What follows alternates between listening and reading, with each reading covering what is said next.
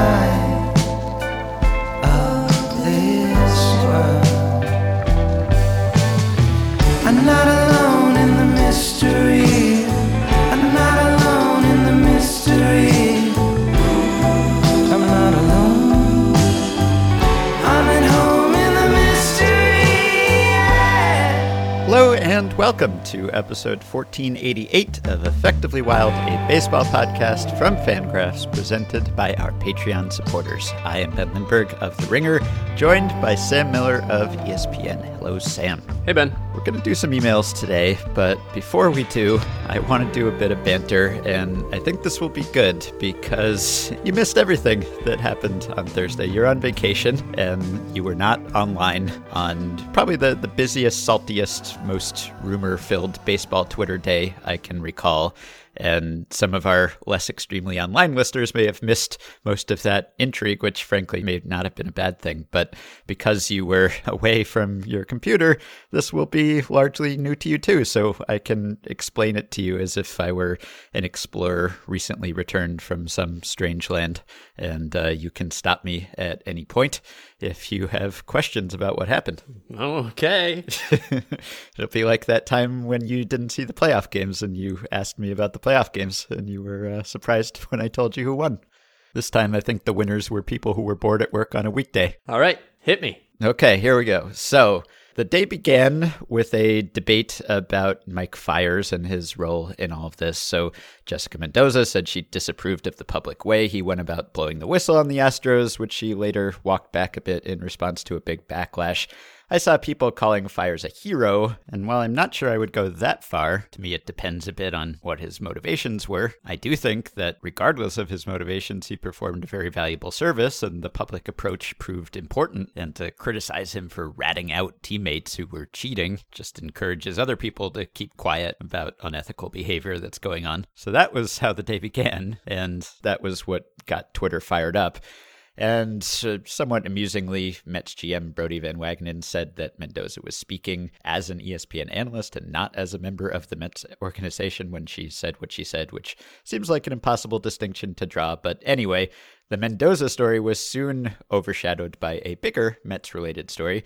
The Mets and Carlos Beltran parted ways, much like the Red Sox and Alex Cora had previously parted ways, which basically means that the teams asked them to leave and they complied.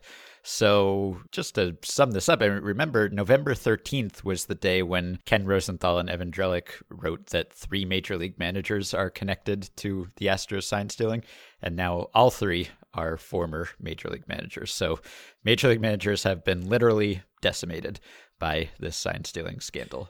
That's interesting because the other 2 faced suspensions.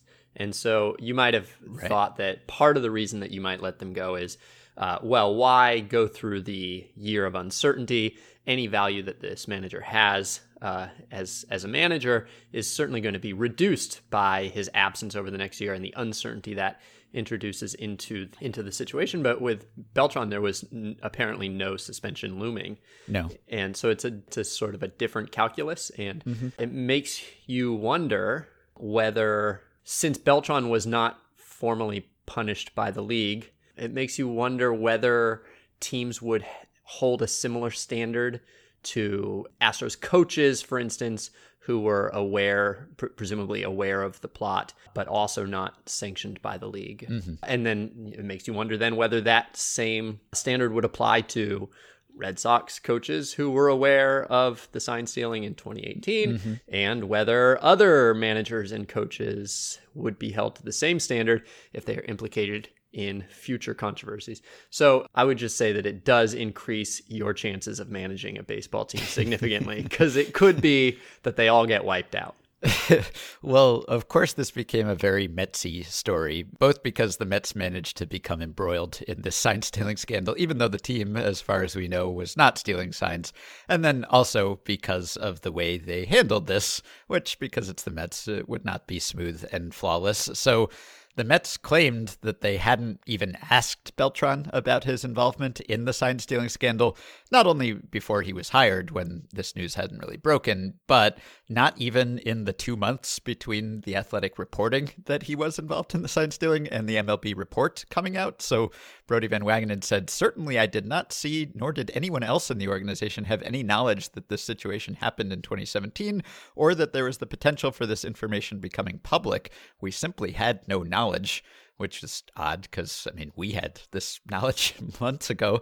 And Jeff Wilpon said that they decided to let him go because of what was in the report. He said the change was when the report did come out, how prominent he was in it, which he was not really prominent at all. He was mentioned one time, and all it said was that he was at a meeting with a group of other players. So he was prominent in the sense that he was the only player named, but not really prominent in the sense that he was only named once. There were no real specifics, and this had already been previously publicly reported. So there were really no new revelations about Carlos Beltran in that report. But hadn't he denied it publicly? Yes, he had. And so the fact that he was named in the report, I guess, confirmed that he had lied to the team and the media about it, which could be part of why he was let go. I mean, that reflects poorly on him too. Well, and I mean, there were no games played in the last 2 months. So from the Mets' perspective, even if all the reporting comes out in November and you're quite suspicious that Beltran's not going to come out of this looking innocent, there's no real cost to waiting until the report comes out. True. Yes, it's true that they didn't have to do that, but I guess they didn't have to not ask him about it or tell everyone that they didn't ask him about it. I don't know. It was pretty Metsy for them to become a center of this story, even though they got no benefit from it.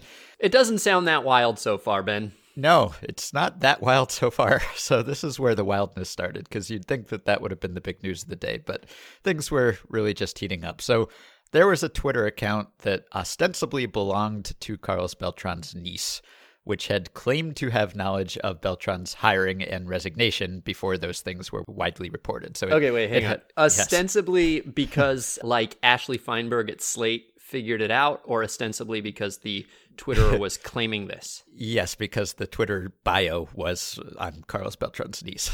And this account as we all put in our bio, we all put our aunt or uncle in our bio. Yeah, sure. And this account had tweeted that Beltran would be hired by the Mets before he was hired by the Mets, and also that he would step down a day before he stepped down.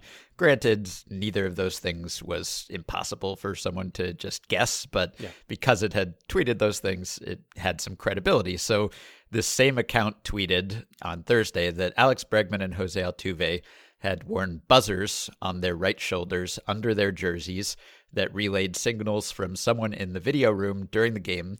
It also claimed to have pictures of the devices that it was saving for a rainy day. And then it cited as evidence of this Altuve's reluctance to have his shirt torn off after he hit the walk-off homer in Game 6 to end the 2019 ALCS. Just like me in the locker room in 8th grade. It was the buzzers. Exactly. So Marly Rivera reported that the Beltran family denied that this was Beltran's niece.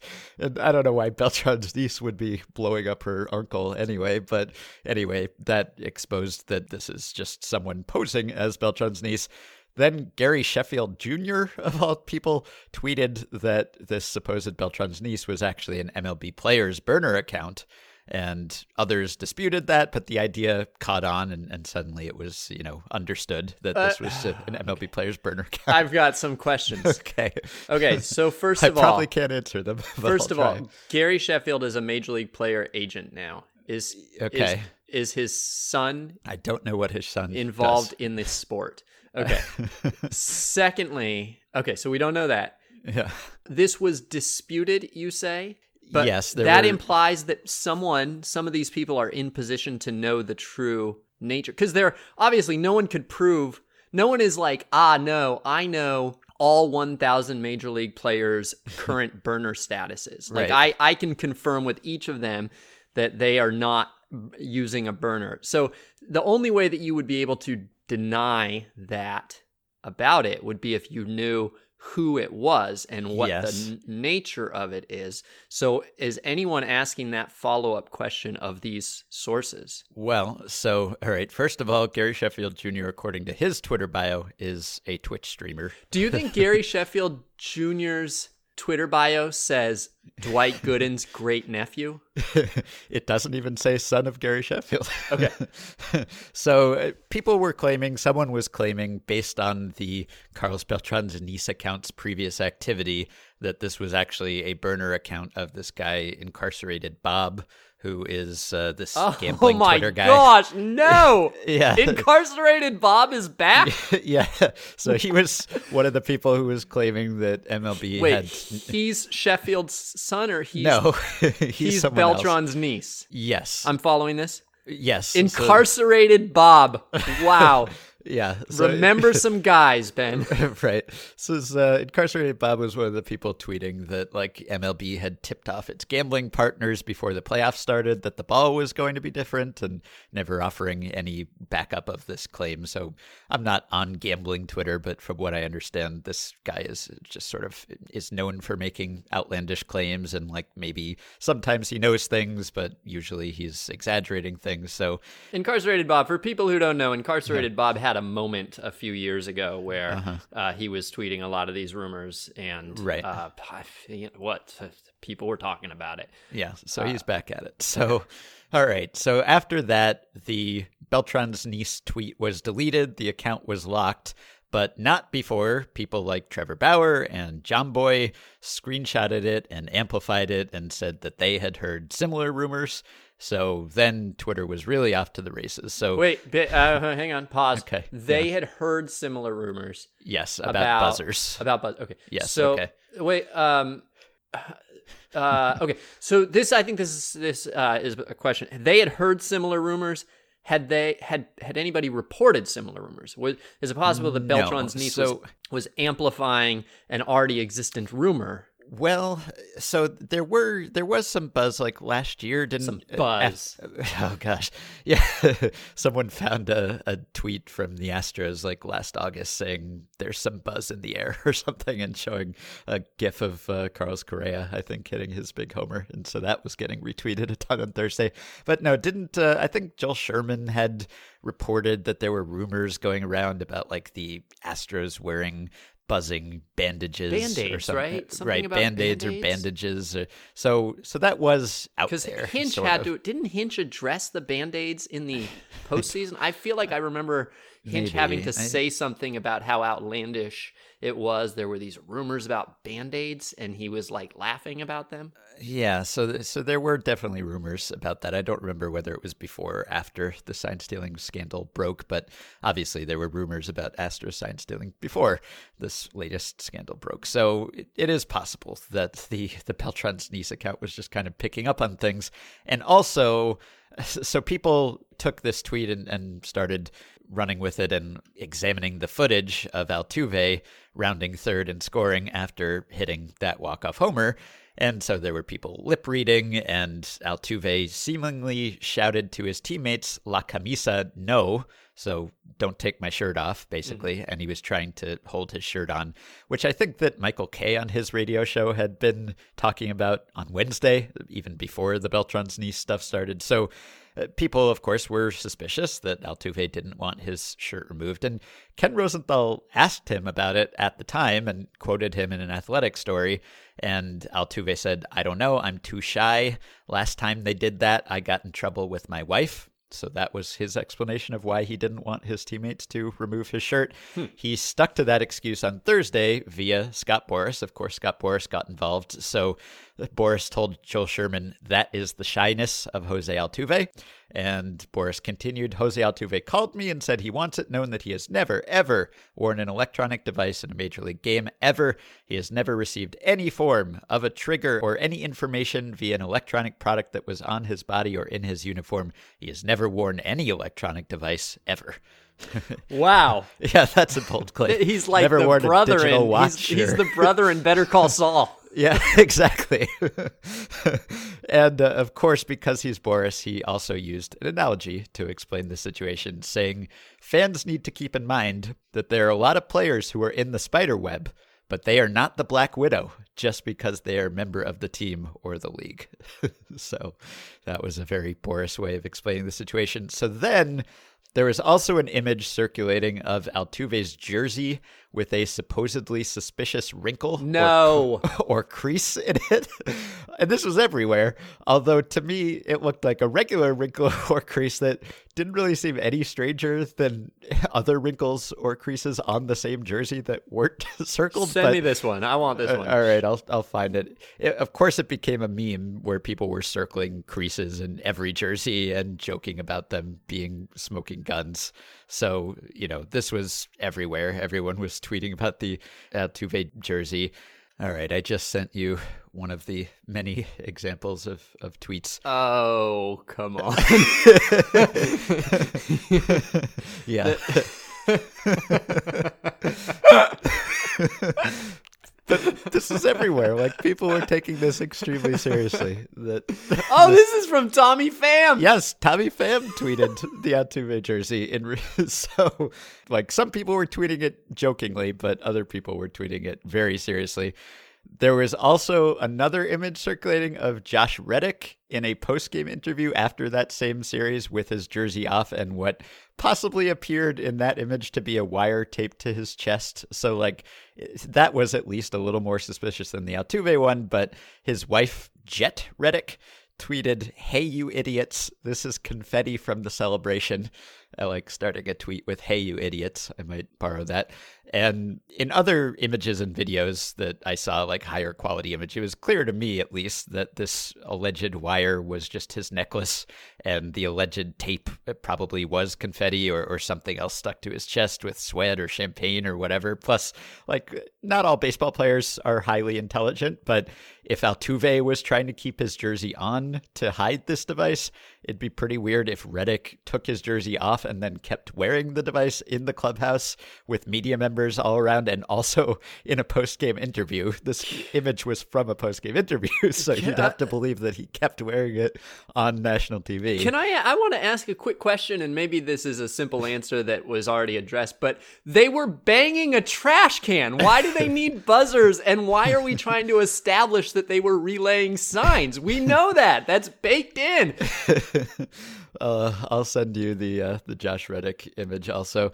I mean, I have the Josh Reddick image. Okay, I'm looking right. at So hashtag you all are idiots. Yes, so you have all the information at your Okay. disposal now. So players were helping to fuel this fire. So after all this, I won't say buzz again, but after all these rumors were just taking over Twitter, MLB put out a statement and said, MLB explored wearable devices during the investigation, but found no evidence to substantiate it.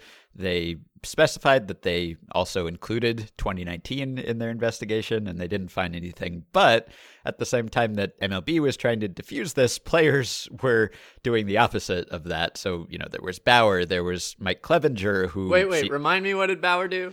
Well, so Ballinger signal boosted the rumors about the buzzers, and then he's also been gloating for days basically about the Astros cheating, because he's been saying that they cheated for a while now. Uh-huh. And then there was Mike Clevenger, who seemingly threatened to throw at Astros batters. Can I interrupt? Did you just call them Ballinger?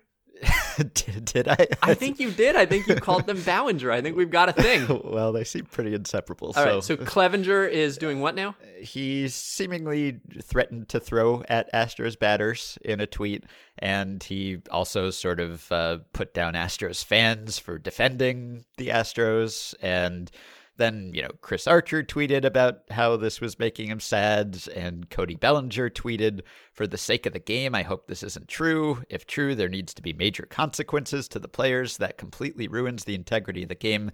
Alex Wood. What isn't true? We already know it's the buzzer is all that people are now mad about. The buzzer. The buzzer are people. We already know about the thing. They're banging trash cans. It's true. Yes. Well, so if all these buzzer things were true, it would mean that they were doing it in 2019, which was not proved in the MLB report. I was okay with them doing it for 2 years, but that third year tipped it. And I guess there's a different level of culpability that you can actually pin it on individual players. That's right. The thing. Maybe these players weren't listening to the trash can bang and just didn't want to say yes. knock it off. But when you tape a wire on, you are exactly right. So you're I mean, active. part of Manfred's rationale for not suspending players was that it would be difficult to assess blame and to say this person was relaying the signs or listening to the signs. And so, it'd be hard to figure out the different levels of culpability. Whereas if you had players actually wearing buzzers, that would obviously show that they were completely willing participants in this. It would also show, I guess, that they had obstructed the investigation, right? Because the investigation found no buzzers. So if there were buzzers, then MLB could suspend them on the grounds that they had lied to MLB about that. So, it would be significant and it would allow you to pin the blame on these particular players. But again, no evidence other than Altuve not wanting to take his shirt off and unsourced rumors and wrinkles in jerseys. Alex Wood tweeted, "I would rather face a player that was taking steroids than face a player that knew every pitch that was coming." And Tommy Pham, as we covered, tweeted that image of Altuve's jersey. I think my favorite was Jose Ramirez, who tweeted, "First time I log in since April. What did I miss?" And it was his first tweet since April. So this was just roiling throughout the day. And wait, what did the Royals do? If MLB expected that this would quiet down a little bit after the suspensions and the punishments, the opposite has happened. And I think people are willing to believe anything about the Astros. People don't really trust that MLB found or disclosed everything that was going on here. So basically, putting the report out did more or less nothing to quash rumors about even more nefarious behavior or speculation. And this was just it was a wild day. It was a very wild day. Very little concrete information other than Beltran leaving, but that was really just the beginning of a memorable day in baseball Twitter. Anything happened today? Is today quiet? Today's pretty quiet. I think so. So yeah, so might be done. Maybe this was just a balloon boy day. Maybe this was just the aftershock and it will settle down. I don't know. But anyway, I mean, a few takeaways from this whole thing. First of all, I think that the way that past comments are getting unearthed, that's another thing that is sort of fueling the story here, is that people are looking back at what people said a year or two ago. And, such as? Well, for instance, Justin Verlander, 2 months before he was traded to the Astros, made some pretty strong statements about how he thinks sign stealing is getting out of hand and it's on a new level, and he wants MLB to crack down on sign stealing.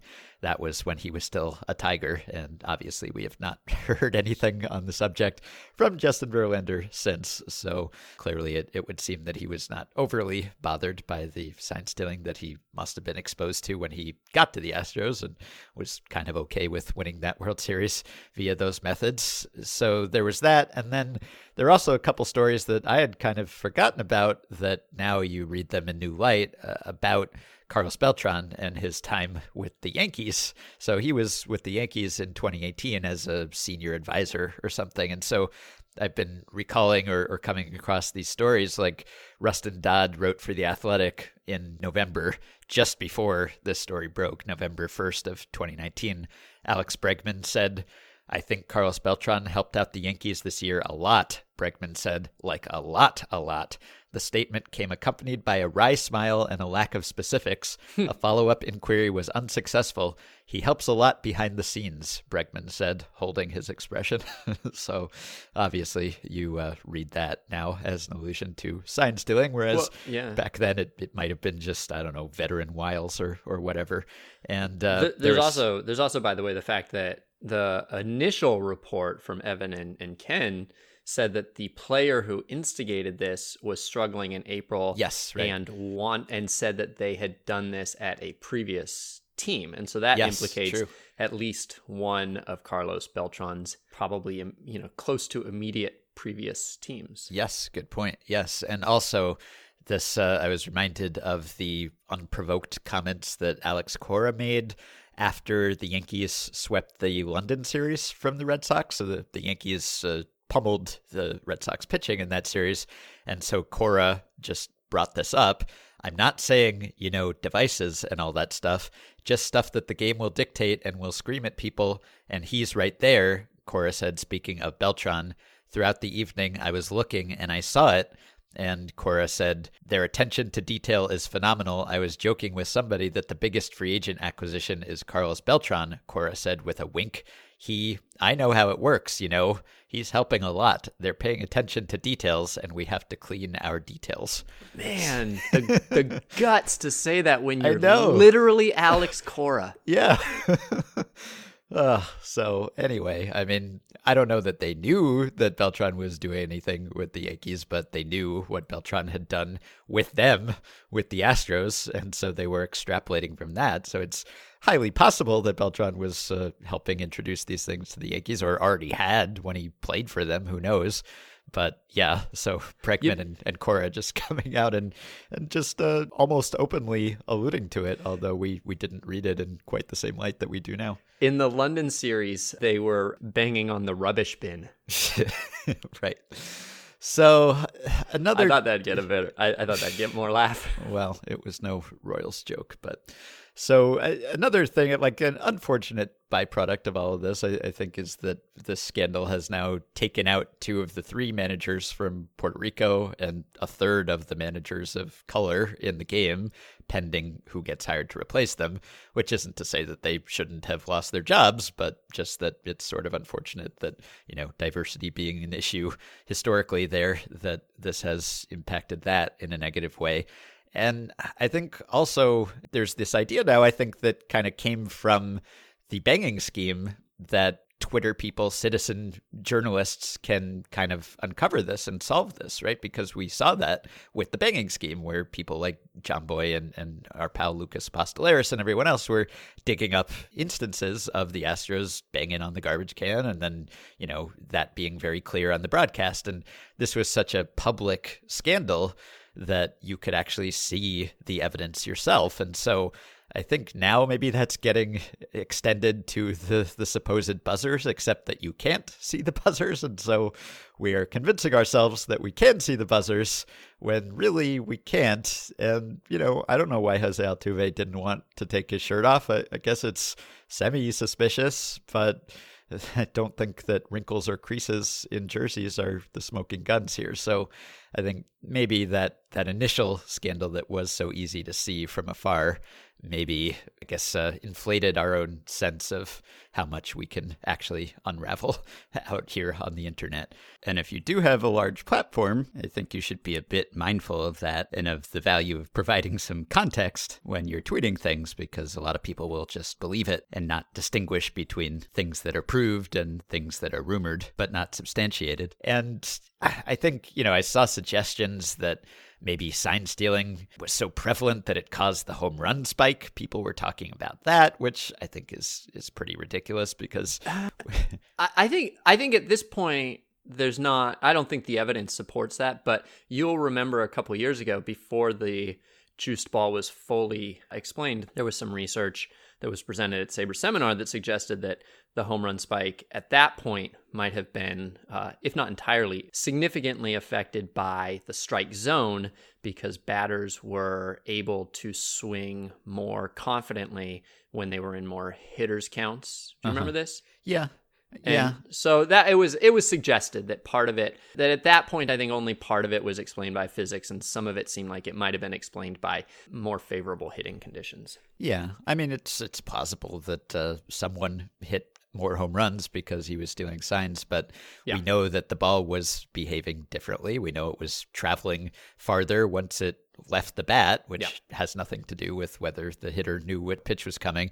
And then you would think that if there were just a totally widespread sign stealing epidemic and it was highly effective, it wouldn't just affect home runs. You'd think it would also affect strikeouts and walks, and those things are dramatically different. Plus, we know that the AAA home run rate spiked hugely by like the same degree as soon as they introduced the new ball in AAA, which suggests also that it's more about the ball. But and also we know that this affected almost every hitter in the league, that this raised the floor of home run hitters, that this is not like the steroids era where it seems like a small portion of hitters are experiencing massive spikes. Rather, every hitter is getting, like a few percent more home runs.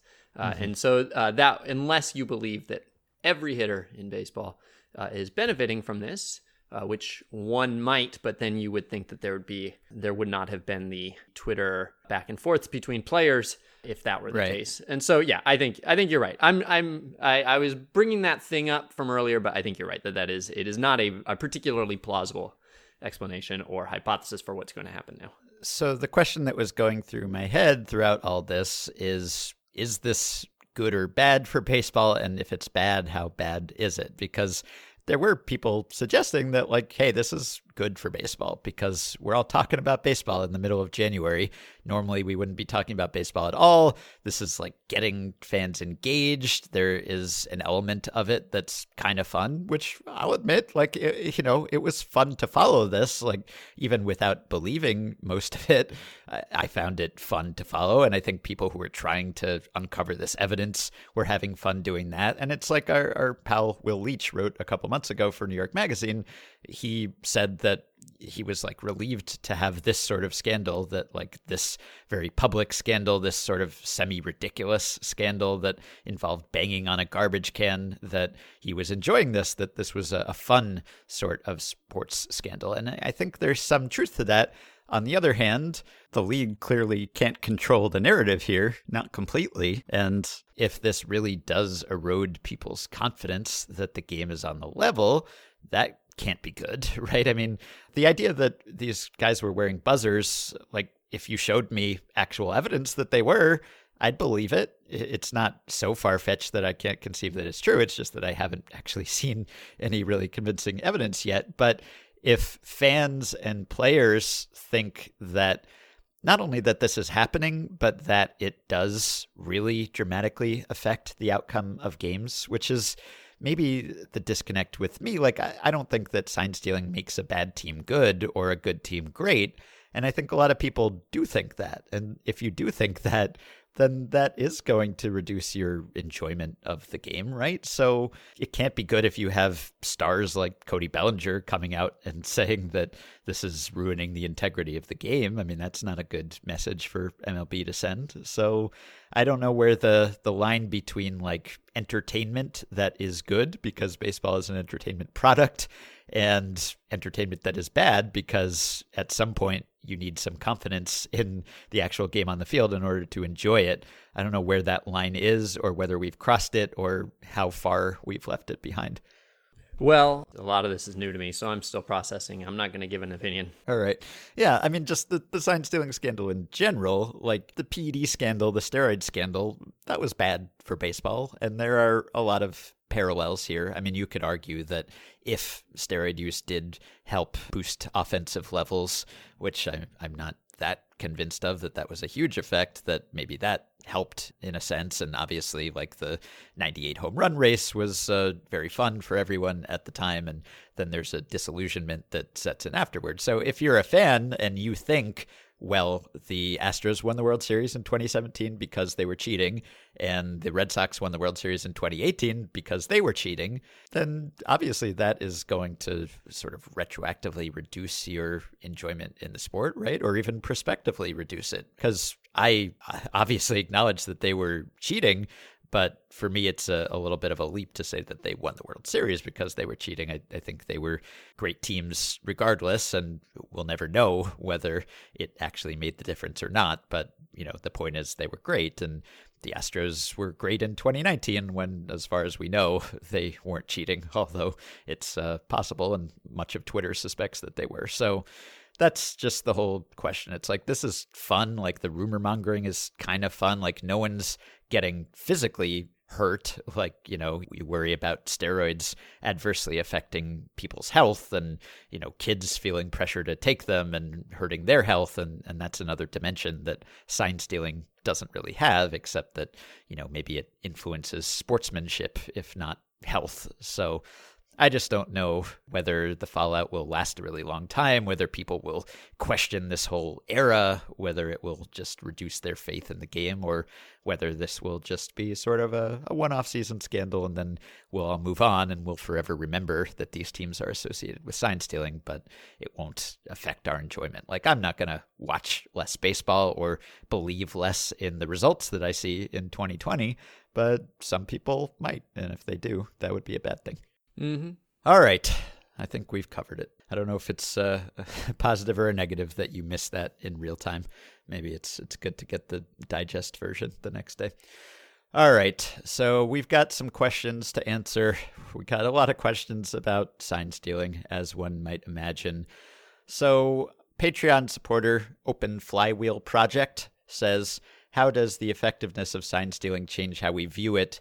If the Astros next year run a team-wide 100 WRC plus, does this become a significantly bigger deal in the public discourse? And we've talked a lot about the possible effectiveness of sign stealing, but I am pretty interested in how this story will stay on our radars in 2020, because if the Astros are great, as they are projected to be, then people will be mad at them all year long. It'll be like a sideshow when they go on the road. They'll be greeted everywhere as the heels that they are.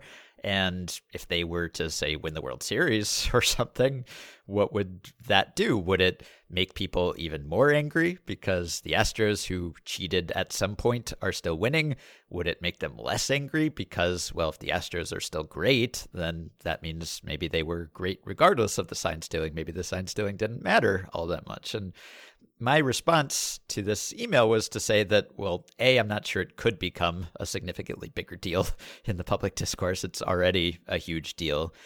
B, if the players who are known to have cheated suddenly stop hitting this year, that obviously would be pretty suspicious. I mean, if Altuve is terrible and Bregman is terrible and all the people who were on these 2017 and 2018 teams can't hit anymore, yes, that would make me question what was going on and what the effectiveness of sign stealing was, although then I would have even more questions about 2019 because the Astros offense was better than ever in 2019, and thus far we have no confirmed evidence that they were cheating then, so I would be more suspicious that they were cheating in 2019, I guess, and that we hadn't detected it if they all suddenly stopped hitting all of a sudden. So I don't know. What do you think? Well, it's a complicated question because there's a lot of different fans, a lot of different levels of fandom. And I think that there's a difference between people who are genuinely curious to see some of these variables isolated, perhaps, and they're curious to know how much it affected. And it makes a big difference to them how much it's affected, and they want to see the good studies and all that. And then people who, to them, it's a sort of a simpler experience that you check in on every once in a while, and you're still a baseball fan, but you don't feel quite so much pressure to be rigorous. So like I have a friend, for instance, who I was talking to about this at a Christmas party, and I was explaining like the weirdness of the home road splits not being different and how baffling that is, and how it's, from a analytic perspective, it's mysterious and almost frustrating. And I don't really know what to make of that. And then a couple of days ago, he sends me a text message showing the Astros home road splits in the World Series. Right, yes. So it's like 4 games and 3 games, or I don't even know if it was I guess it was a 7-game series. And he's like, well, see? And then I said, I don't even know. We don't even really have established what they were doing in the World Series. There's conflicting reports. He goes, well, obviously they were, see? And so, for him, I think that this falls under, good narrative. And whether I don't think that he cares that much about what happens next year. If the Astros are good next year, it's proof they're still cheating. And if the Astros are bad next year, it's proof that the cheating changed everything. And so that is just to say that he is living a good life. And I can't really speak to what it'll mean to him. But yeah, I think as to, from my perspective, it's a bigger deal if the Astros are all noticeably worse next year. I think there's sort of 3 main factors that we use to determine how seriously to take these things, and none of them is because there's 3, none of them is the only one. So you can, even if it turns out that this didn't help them at all, even if it turns out it hurt them, that they were actively hurting themselves through some a complicated process of advanced cognition that we have speculated on, it doesn't matter because the other 2 factors are at play. But the 3 factors are, I think, that we use to rate the controversy is 1, maybe there's 4. 1 is how much effort you put into the cheating. Are you plotting a heist, or are you simply picking up what is there for you? So like, for instance, Derek Jeter saying that he got hit by that pitch that one time when he wasn't hit by that pitch. that was also cheating. But he was just picking up a coin, right? He just the opportunity presented itself. He took it. It's not like he was spending a large part of his time plotting out ways to take hit by pitches. So one, how much effort you go to. Two is how effective it is. If it really distorts the process, I think that we have more of a reaction to it. We want to, kind of have some faith in what we're seeing, and there's never going to be full faith in those seasons, those Astros seasons, anymore because of this.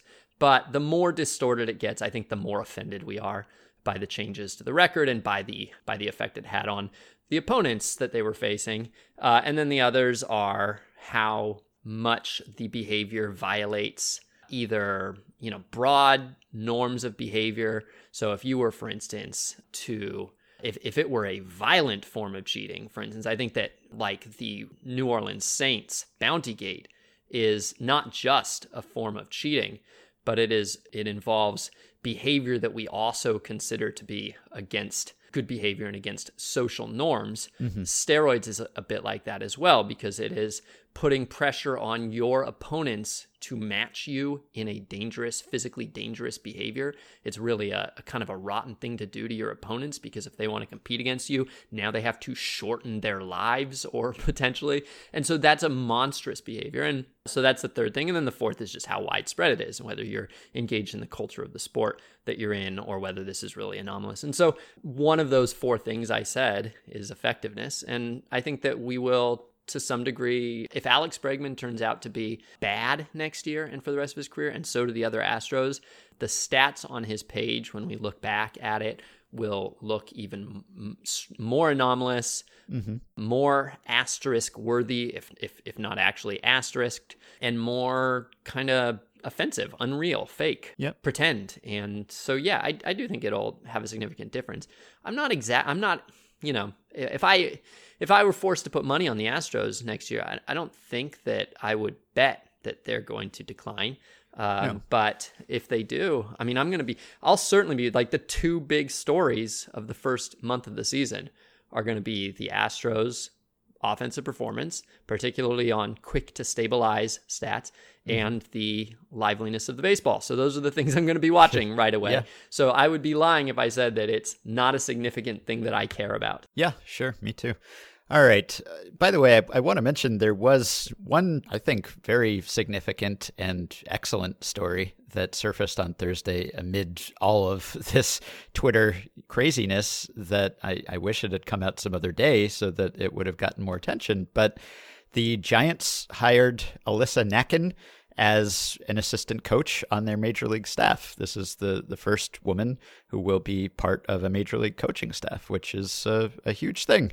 And she'll be in uniform during batting practice. She's been with the team, I think, since 2014, and she's worked in high performance, sports science, that sort of thing. And she'll be continuing to assist with that, but she'll be traveling with the team all the time. She'll be a constant presence. And that's like a huge barrier that has been broken, that was kind of quietly broken on the day that everyone was trying to find wrinkles in jerseys. So that's a really nice thing that came out of this strange day. Fantastic. Yeah. Not in the dugout? No, because the Giants have like a 13-person coaching staff right now, and I think you're only allowed to have 7 uniformed coaches in the dugout. So she won't be one of the ones in the dugout. But well, that is too bad, and I hope that next year, that she has a job that she is in the dugout, because I think that it is annoying to turn on your television and see only men.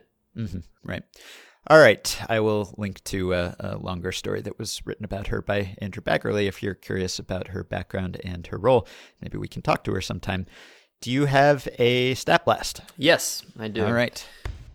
They'll take Adidas that's sorted by something like E or A minus or OBS plus, and then they'll tease out some interesting tidbit, discuss it at length, and analyze it for us in amazing ways. Here's today's Stat Blast. This one was asked by a reader named Nat, who says this question is inspired by Tyler Kepner's article in the New York Times about Garrett Cole. He refers to Cole as a strapping right-hander who strikes everyone out. Obviously, we've never seen a 20 strikeout game, but what about striking everyone out at least once? How common is it for a starting pitcher to record at least one strikeout against every player on the other team? Has Cole ever done it? And this turns out to be a somewhat interesting question to answer because, well, all right, so it's easy for me to look up games in which every batter on the other team struck out, particularly every starting batter struck out.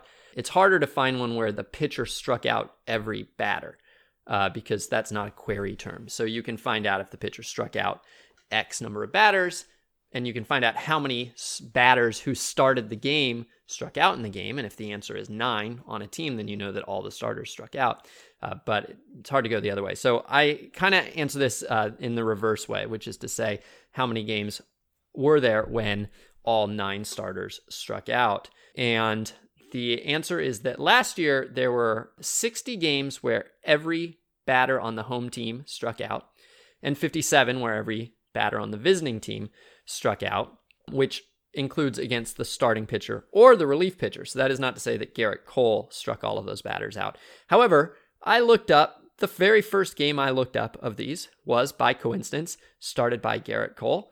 And the reason that it was the first one I checked is because it was the last one of these games that happened last year. It was September 24th against the Mariners. And I just checked by hand. And in fact, Garrett Cole in that game did strike out every Mariners batter. So to answer the question, yes, Garrett Cole has done it. He is, in fact, the last person to have done it for now. And he probably did it multiple times last year. The second game that I checked was not, but the third game I checked was started by Yu Darvish, and he also struck every batter out. So I looked up 3, and twice the starter struck out every batter. So I don't think it's super duper rare. It does happen, and it did happen last year. Now, a more interesting question... No, it's not. Nat, your question was very interesting. Mine is not more interesting. A different answer, though, is what about games where all 18 batters struck out, all 18 starters? So the 9 on the home team and the 9 on the road team, every single one of them took a punch out. And there were 3 of those last year, which might seem like a lot or might seem like a little, but here's something to make it seem like a lot. Before last year, there had only been 4 in history. So there were 4 of these games in history before, in the first 150 years of Major League Baseball, and there were 3 last year. One of them was, in fact, the Darvish game, but unfortunately, Sonny Gray, his opponent, did not strike out everybody, so that was not both starters. Whatever. I'll look at the other 2 right now. Dylan can edit out the pauses, but I'll look at the other 2 and see whether I can. Well, one was a bullpen game, and so that's not going to be either. So I've eliminated 2 of the 3, and let's see, Blake Snell and Carlos Rodon, not looking good because Rodon only struck out 9. He only went 4 2/3. So in none of these 3 games did both starting pitchers strike everyone out. However, given the way things are going, you have to assume there will be 3 or 4 or 5 of these next year, and 6 or 7 or 8 of them the year after that, and it will not be long if it hasn't happened already until both pitchers in a game have struck out every batter. All right, cool. All right, well, even that question was slightly Astros related. So continuing here, do a couple more. Ezra says, imagine a universe in which the Astros are ruled out of the 2020 postseason, but still play regular season games as usual. How many games would they win? Would they still be favorites to lead the division by season's end? The players would still have a financial incentive to play well, and I'd imagine they'd have a bit of us against the world motivation. Would exclusion from the playoffs really affect them that much? Well, the real answer is whether the club would decide to use the season as a way of rebuilding parts of the team. If you figure there's no upside, then do you trade a bunch of your players away? Do you do a little bit of a flash rebuild for part of your team? And it's tough to say because we don't know who the GM is or what the GM will feel like their role is in the team. I think if you just threw him out there and had him play, my guess is that Well, I don't think it would. I don't think it would affect much if you had the same roster playing. Yeah. Let's say that they're banned from getting a head start on their rebuild too, so they can't trade anyone either. That's part of the punishment. Yeah, so I think there'd mainly be a little asking about the psychological effect. Yeah, I think there'd be more rest involved for the players, but not much more rest. They still want their numbers, they still want to play, but I do think there'd be a little bit more rest, and maybe by September you'd find a bunch of players who were just like, shut me down. I don't need my stats. My stats for the year are kind of locked in already, and I'm bored. And so I think you probably would have a fair number of players shut down in September. So for that reason, I might say, what do the Astros project for next year, do you think? Like 98, 99? Yeah, probably something close to that. They have the highest 90, projected winning percentage in baseball. So yeah, like low 90s seems about right to me. Mm-hmm. Yeah, I mean, if anything, they'd be more motivated to play well to show that they're not products of the banging scheme, the vibrating banging scheme, whatever they were doing. So there's that, and then there's the usual financial incentive and the desire to avoid public embarrassment and failure. So yeah, I don't think it would be a huge effect. Didn't we once answer a question about, like, what if the most hated team in the world was playing? Would that cause their performance to suffer if everyone in every ballpark was mercilessly booing them or something like that? We did. So that's basically what the Astros are going to be in 2020. So we will see, I guess. I mean, it might get to them. Like, they're traveling around, they're getting booed constantly. People are bringing signs, people are banging cardboard, garbage cans. Who knows what they'll be doing in the stands all season. So does that bring them together in an us against the world mentality, or does it just get on them because they were guilty? They did do it. It's not like everyone is unfairly holding them responsible for something. No, they did it. They were guilty. Not everyone on the 2020 team, obviously, but a lot of them knew about it or did it. So maybe that does start to wear you down at a certain point. Yeah, it's obviously totally speculative, but I would imagine that if I don't think it would matter that much, but if we're measuring motivation here, I think that there would be a lot of motivation in April, and then it would to prove everybody wrong, and then it would kind of just fade pretty quickly. I think that not feeling the stakes would cause, a kind of a lack of passion. After that, you'd go out and you'd prove everybody wrong for a few weeks, but how long can stakesless grievance carry a team if they know that no matter how well they play, they're not going to make the playoffs? I would think there'd be a certain amount of feeling like winning 110 games would be a waste if you can't even go to the playoffs. Why even waste our good season? Obviously, you don't get to hoard your talent. You can't push those wins to next year. But I would still feel like, well, this is kind of a waste. Why are we winning so many games? And so if they started to sniff greatest record in baseball history, then that might motivate them to prove everybody wrong. But I think that they'd be June and they'd, be on a 97 win pace, and they'd see that they hadn't really proved anyone wrong. No one really cared. Most people were like my friend, who were like, well, now they're just cheating more. Like, people are not going to come over to them and go, okay, we concede, you win. Like, it's hard to change people's narrative. And so they would probably find that it was sort of frustrating, that it wasn't making them feel better and it wasn't making other people feel worse. And then they would get into the banal slog toward the end of the season. Right, yeah. Okay, question from Joe K. in Herndon, Virginia. In the classic 1991 college football farce Necessary Roughness, Texas State University, facing the death penalty, hires Ed Straight Arrow Gennaro to take over as the Fightin' Armadillos head coach. Assuming Jim Crane had the same motivations as Texas State, both ensuring compliance and reassuring the public that they were serious about cleaning up the program, who could be Houston's Straight Arrow Gennaro? Oh, man, when I was covering education, this was all, anytime you had school district where there was some controversy or whatever. I don't know if this was just a blip, if this was just in the mid 2000s that this was a trend, but everybody would want to hire a general. They always wanted to hire somebody like a general or like a Navy admiral or something. It was always like, we're going to bring in a general. Yeah. So I think you'd bring in a general. Yeah. Yeah. So Joe suggests Cal Ripken.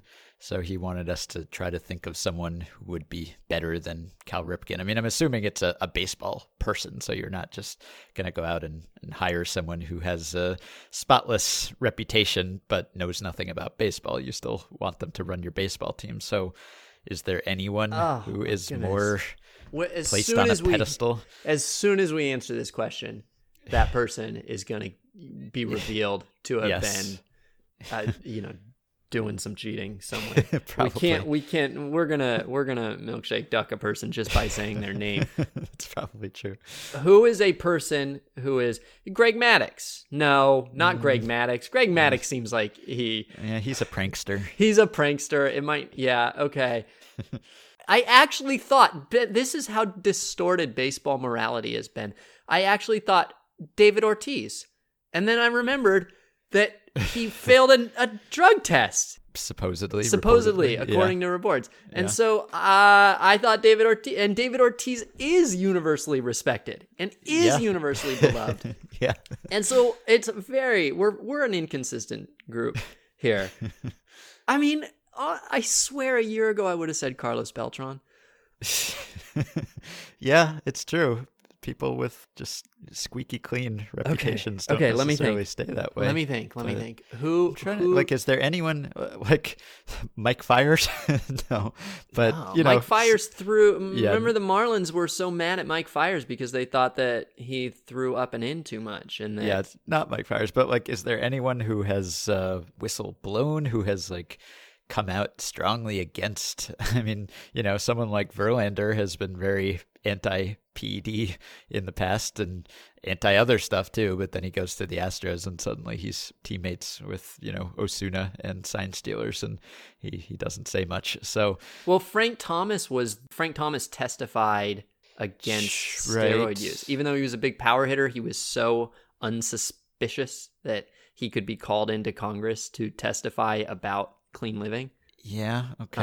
Now he does those testosterone for ads. Testosterone. So that's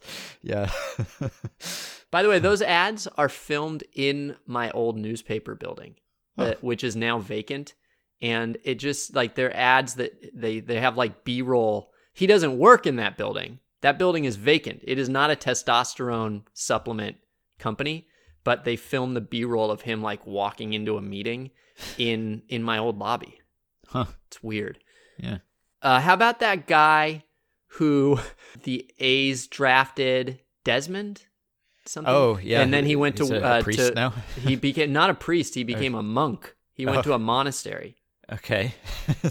Well, that's something. Grant Desme. Desme? Right. Yeah. How about him? Well, all right. Sure, if he's available. I feel like the answer, I mean, I don't know. Again, it's hard to know. And you forget what controversies people were involved in throughout the stages of their career. But I feel like the answer would have been Frank Robinson. Rest in peace. Yeah, right. Frank Robinson felt to me like in a lot of ways, the great moral authority of baseball for a long period of time. Yes. And so he would have been a great one. Yes. And had the skills, had the variety of experience to take on any role in an organization and to be the general, Mm-hmm. Is there anyone else who's come out and spoken about greenie use or steroid use or something like that? There are probably people who have alluded to that, but if they did it themselves, then they wouldn't qualify for this probably, even so. So, well, we'll keep thinking about it, and people can suggest anyone who comes to mind. Mm-hmm. All right, last one. This is from Ethan. With all the different angles on the Astros sign-stealing scheme, one I haven't seen brought up, although it has been brought up now, is whether this may affect Carlos Beltran's Hall of Fame chances. With his candidacy pending in 3 years, I could see voters holding this against him in a similar way to how some voters won't vote for steroids guys. Is it not the same thing, or is cheating cheating? Jay Jaffe did write about this for Fangraphs on Thursday, although he didn't really have a firm answer. Either way, it's impossible to know. But I will be voting 3 years from now, so I will have to decide. And I had anticipated voting for Carlos Beltran. I have not reevaluated that yet. I have some time to do that. So no one who was suspended for PED use has gotten into the hull thus far, I think. So some voters will draw a distinction between guys who did it before MLB really cracked down on it, even though it was against the rules of baseball and the US at the time. But they'll draw a distinction there, saying, well, if you were being tested and there were penalties and yet you still did it, then that's different from someone doing it before that, when it was sort of, everyone would look the other way, which I think is a fair distinction to draw. Now, with the sign stealing, I guess anyone who is implicated in this scandal would be basically like a post-testing steroid positive tester, right? Because MLB was warned about this in September 2017 when the Red Sox were doing it. All the teams were supposedly put on notice. Maybe Jeff Luhnow didn't relay that message as he was supposed to, but still, it was out there. It was publicly reported. And so anyone who did that, which includes the Astros, who kept doing it that year, according to MLB's findings, and also the next year, they knew it was wrong. They knew it was against the rules. They kept doing it. We don't know whether sign stealing is more or less effective than steroids, PED use. Like, in many ways, there's so many parallels between these situations. That's another one. We never really knew exactly how effective steroids or PED use was. It seemed to be in certain cases, but it was hard to tell if it was league-wide. And of course, we never knew how many people were doing it, which is also true in sign stealing. So, morally speaking, I wouldn't say that there's a tremendous difference here. They're both cheating. They're both doing something against the rules to try to get an advantage in a baseball game. So I don't know, other than the, harming your health aspect to it, whether there's any great ethical distinction to be drawn. So you would think that for consistency's sake, voters who have not voted for PED guys would not vote for sign stealing guys either, right? Except that I guess the history of sign stealing goes back to the beginning of baseball and using whatever technology at the time was available to steal signs. That's always sort of been going on, although it wasn't policed the way that it is now for all baseball history. So I would think that because Beltran was not a slam dunk first ballot type guy, I think he would have gotten in. I think there's enough appreciation of his advanced stats and also like his playoff record and all that could sort of satisfy old school and new school voters. I think he would have gotten in, but I'd say at the very least, he'll have to wait longer. So I don't know whether ultimately he will be forgiven. Yeah, I'm still processing. But I think Andre Dawson could be the be the whatever the question was. Yeah, your straight arrow Gennaro. Yeah, he runs a funeral home now. Is that a qualification? No, but I read a profile of him, and it was a very convincing profile of a person living a good life. Okay. He was a victim of collusion, so he knows what it's like when people are colluding to do bad things. Mm-hmm. Yeah. All right. So I guess we'll end there. Okay.